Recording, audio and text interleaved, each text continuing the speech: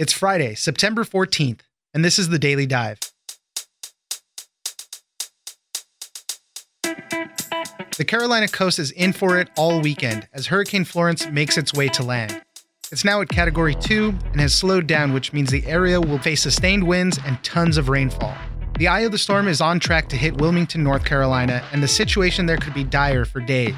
Alex Riley, reporter with Wilmington Star News, joins us to talk about how they will be weathering the storm and if people took caution and evacuated. Next, President Trump has been talking about how ready the administration and FEMA are to respond to Hurricane Florence. He even took to Twitter to say how much a success his response was to Hurricane Maria in Puerto Rico, and denied that almost 3,000 people died there after the hurricane hit the island. Rebecca Ballhaus, reporter for the Wall Street Journal, joins us for why a proper response to hurricanes is so important. Casualties can happen even after the storm has already passed. Finally, it wasn't long ago that we were talking about the magic number that fast food companies have settled on when giving you deals. $5 is all the rage right now, but the company that started it all is getting rid of it. The $5 footlong at Subway is no more. Zlati Meyer, money reporter for USA Today, joins us for why you can't get a $5 sub anymore and what's next. It's news without the noise. Let's dive in. Many of you who have evacuated from the Carolina coastlines are going to be displaced for a while, particularly where the areas receive the highest amounts of storm surge. Inland flooding kills a lot of people, unfortunately, and that's what we're about to see. So please keep that in mind. Joining us now is Alex Riley, reporter with the Wilmington Star News. Hurricane Florence, we've been covering it all week. It's going to be hitting directly right there in Wilmington. The first question I have is, have people heeded the warnings? Have they evacuated? Have they moved to better ground to weather this hurricane that's headed out there? I've been through some hurricanes. I'm from South Carolina originally, and we've been in Wilmington now for 5 years. So I've been through hurricanes before and seen ones that were stronger than others and stuff like that. But Thursday morning, obviously before the hurricane was supposed to hit Thursday night, going out to where I was supposed to go to for some news conferences and to talk to some people. And I'm driving through main thoroughfares in town that on a weekday are, bumper to bumper and slam full of people. And there was a stretch today where I was the only car on the road for about 30 seconds, and it's an area of town that is jam-packed during any time of the day as long as the sun's up. So it's been a little eerie. It's been kind of a ghost town. It seems like a lot of people have heeded the warnings, either gotten inland or hunkered down pretty well or out and about. I mean, I'm driving up and down the street. I can count on one hand the things that are open. One gas station here, one Chinese restaurant there, one sandwich shop there, and that's about it. A lot of boards on windows, and it's pretty closed up right now. People have done pretty well to get out of town. At least that's the good news, that people have gotten out of town, and hopefully it could limit any type of casualties that happen while the storm hits. This is always an interesting question for me because you guys, the reporters, are there giving us the news, letting everybody know what's going on. How are you guys, and how is your newsroom weathering this storm? Good so far.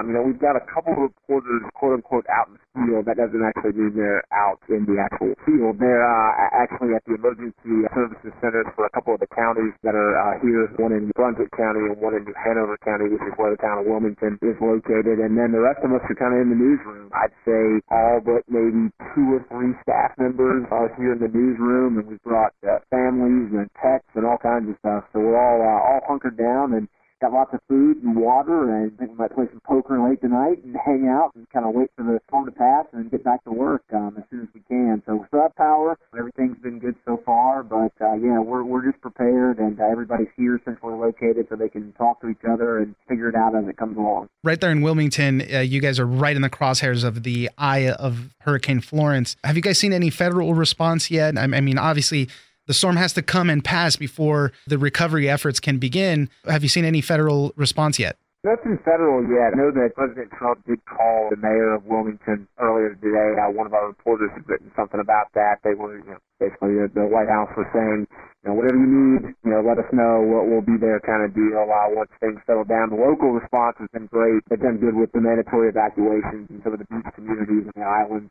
One of the big problems is going to be after the storm obviously hits, there's expected to be tons of flooding. I know that the outskirts of the storm are already hitting, and the main brunt of it is going to come later on in the day. What's happened so far? Is it already flooding? What can you tell us about the scene? Not for us. We've done pretty well so far. Of course, it's still fairly early. The storm still is a little bit off the coast, but it is obviously headed this way. So we've done pretty well so far. It hasn't been too much. The rain, I think, will be okay, but it's going to drop a lot of rain, that's for sure. And downtown Wilmington is known to flood. There are areas in here, obviously, with the beach communities and stuff that are known to flood. Fortunately, there's a lot of high ground, too, a lot of a good solid area. So I think a lot of it will be okay, but there's definitely the threat as you get closer to the coast and closer to the Cape Fear River for some flooding to go on. So we're all keeping an eye on it, and we'll see how it all plays out. You said you've gone through a hurricane before. What is that like? It's weird. They're all a little different. It kind of depends. I mean, we have gone through them here since I've been back in the South. I mean, we've been through, I think, a Category 1. I think my sister got married 2 years ago in one. We were back in South Carolina for that one. But, you know, the last really monster one that I can remember, and almost ironic, the timing, is 30 years ago I went through Hugo, which was obviously devastating to South Carolina. I was living in South Carolina towards Columbia when that hit. And obviously, Columbia not the same as the coast in terms of impact, but I do remember losing power. I do remember trees going down and blocking the roads and flooding even in some of the inland areas. So I know how bad these things can be. I know the impact that they can have on an area. It's all about being prepared, and I like what I've seen so far. I think people have taken it seriously, both on a personal, getting out of town level, and then on a governmental, making sure the right things are being done level. I know how tough they can be. Every one of them is different, obviously. This one, we were so concerned with the winds early on, 140 mile an hour. It could be a Category 5 by the time it gets here. Now it's dropped down to like a Category 2. The winds are a little bit lower, but that threat of rain is definitely something to keep an eye on. That's what we've seen in other ones, Katrina, Harvey, and stuff like that. So now we're all kind of watching that and seeing what happens. So we'll do what we can. We'll try to get the story out as best we can and try to keep up with everything, and hopefully it's enough to make sure people are safe. Stay safe out there, and thank you for staying on the scene and reporting and letting everybody know what's going on over the course of Hurricane Florence. Alex Riley, reporter with the Wilmington Star-News, thank you for joining us. Absolutely. Thank you, guys.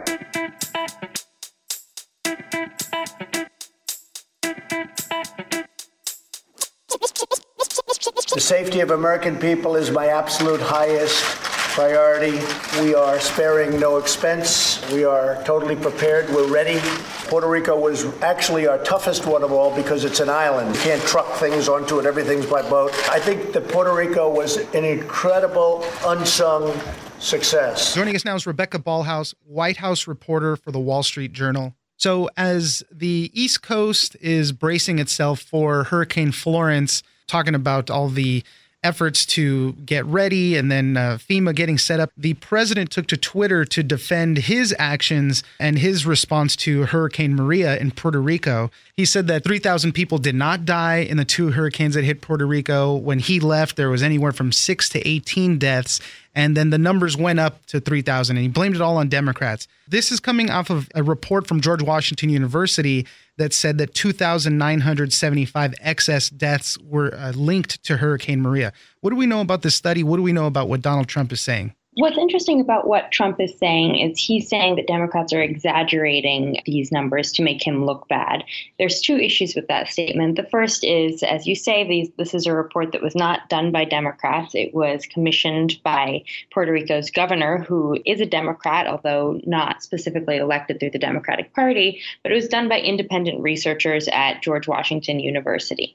The second issue with that is that Puerto Rico's government actually received a lot of criticism for nearly a year after the hurricane for actually undercounting the number of fatalities. So Trump is right in that there was this change in how the number of deaths was counted, but the Puerto Rico government received a lot of criticism for seeming like it was maybe trying to cover up the actual number of deaths. And the White House itself, when this report came out last month, estimating that there were about 3,000 deaths linked to the hurricane, put out a statement saying that it supported the Puerto Rico governor's efforts to bolster transparency around this issue and supported the report's findings. The Puerto Rican government was facing that criticism, and they knew something was wrong with that death count. That's exactly why they commissioned this study to find out exactly what happened. And the reason why this story is so important is that's what's going to happen in the Carolinas and on the East Coast where Hurricane Florence is going to hit. It's all about the response. It's why the response is so critical. In a lot of these cases in Puerto Rico,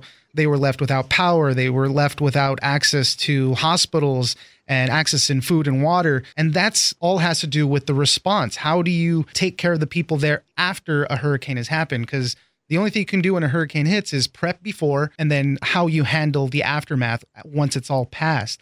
So how did the George Washington University look into the deaths there? What did they find out specifically? What they did was they analyzed death certificates and other mortality data. I think they compared the number of deaths during the designated period with previous mortality patterns. And what they found was that the number of deaths in this period was 22% higher than the number of deaths that would have been expected otherwise. This is all part of what's in their report. And they found that the listed causes of death included cardiac arrest, respiratory failure, septicemia. They have a lot of detail. You can read the report. It's online. The researchers themselves put out a statement saying that they stand by the science with which they conducted their report and pushing back on his criticism. In the report, they also do mention that this is a range of dates from September to February. So the president could be very well right that when he was there, maybe the death count wasn't so high. But we all know the photo op that he was taking. He was throwing paper towels like basketballs to people at his press conference there. But this is deaths associated with Hurricane Maria. This is what happened after and the result of the lack of response there. That's exactly right. And I think it's, as you say, the issue is often not the deaths that happen in the moment, but what happens in the year afterward. And the Trump administration got a lot of criticism for being too slow to respond in the wake of the hurricane, not sending enough people to the island, not being quick enough to help rebuild infrastructure, speeding medical supplies, food, and water to the communities there. In fact, Puerto Rico didn't restore power to many parts of the island until last month, meaning that some residents on the island were without power for nearly a year after the hurricane. And now that's not all down to the Trump administration to take care of. A lot of the emergency relief efforts are state and local efforts.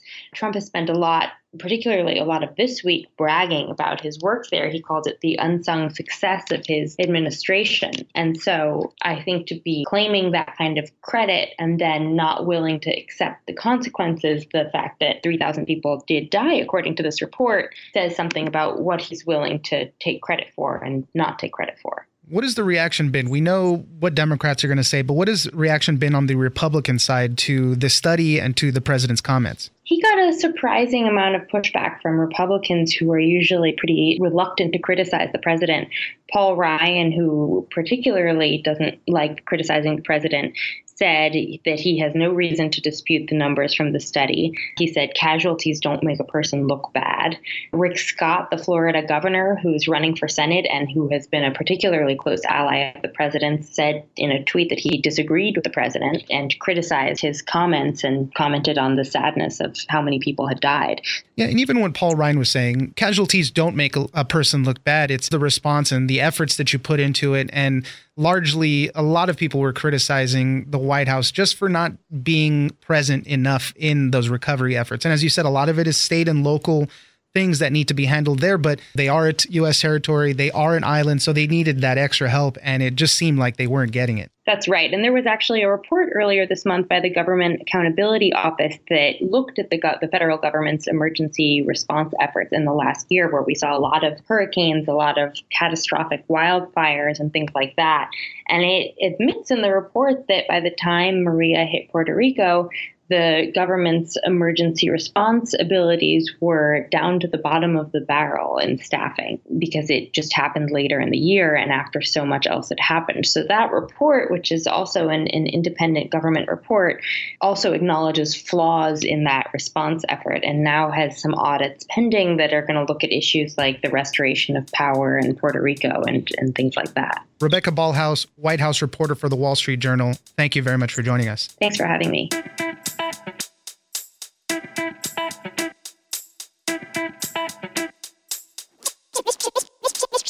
$5 foot long.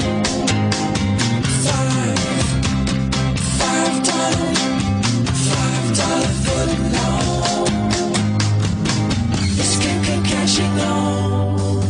Joining us now is Zlati Meyer, money reporter for USA Today. It was not long ago that we had you on the podcast to talk about this magic number that a lot of fast food companies are using right now, the $5 number, because it's just so easy. It sits well in the brain. It's a value. It's a bargain. And Subway was at the forefront of this thing with their $5 footlong menu.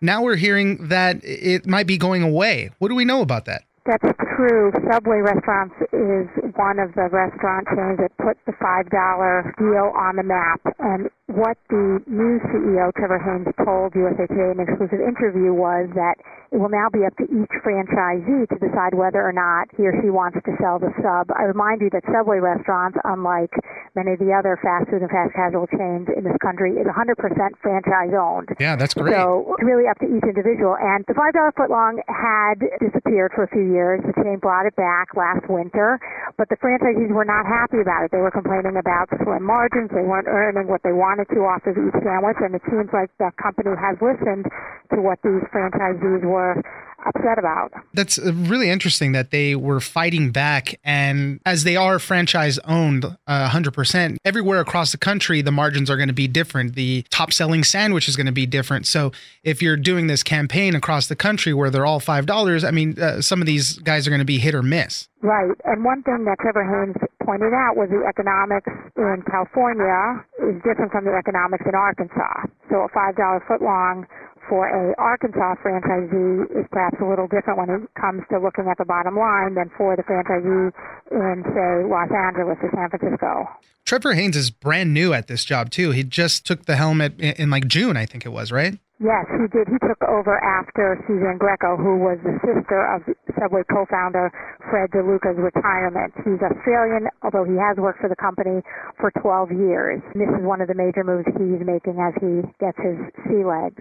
One of the little nuggets in your story, which I really liked, I didn't know that the original name of it was called Pete's Super Submarines. Yeah, well, this is a company that's been around for 53 years, and they've gone through various iterations to become the international powerhouse that they are.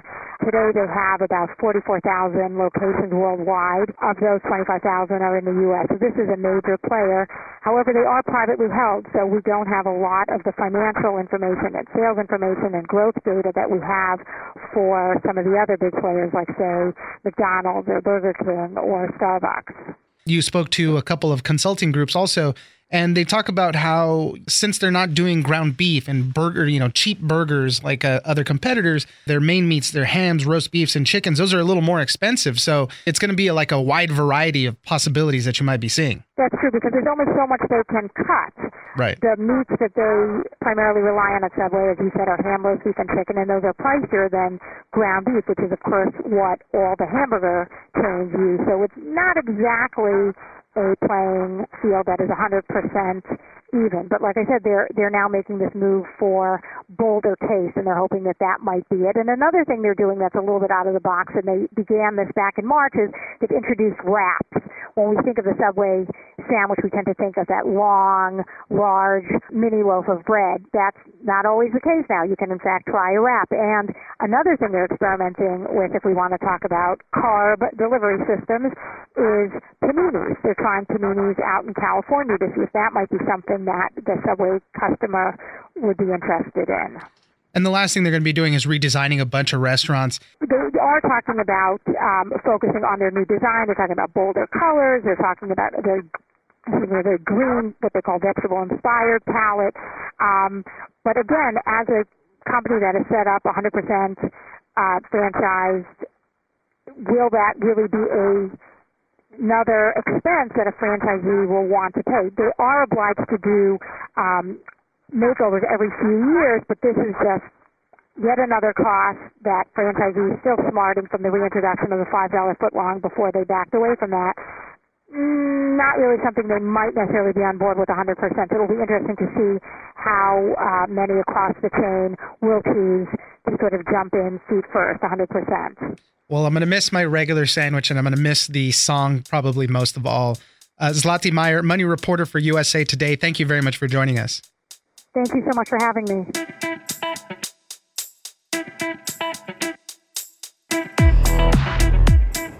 All right, that's it for today.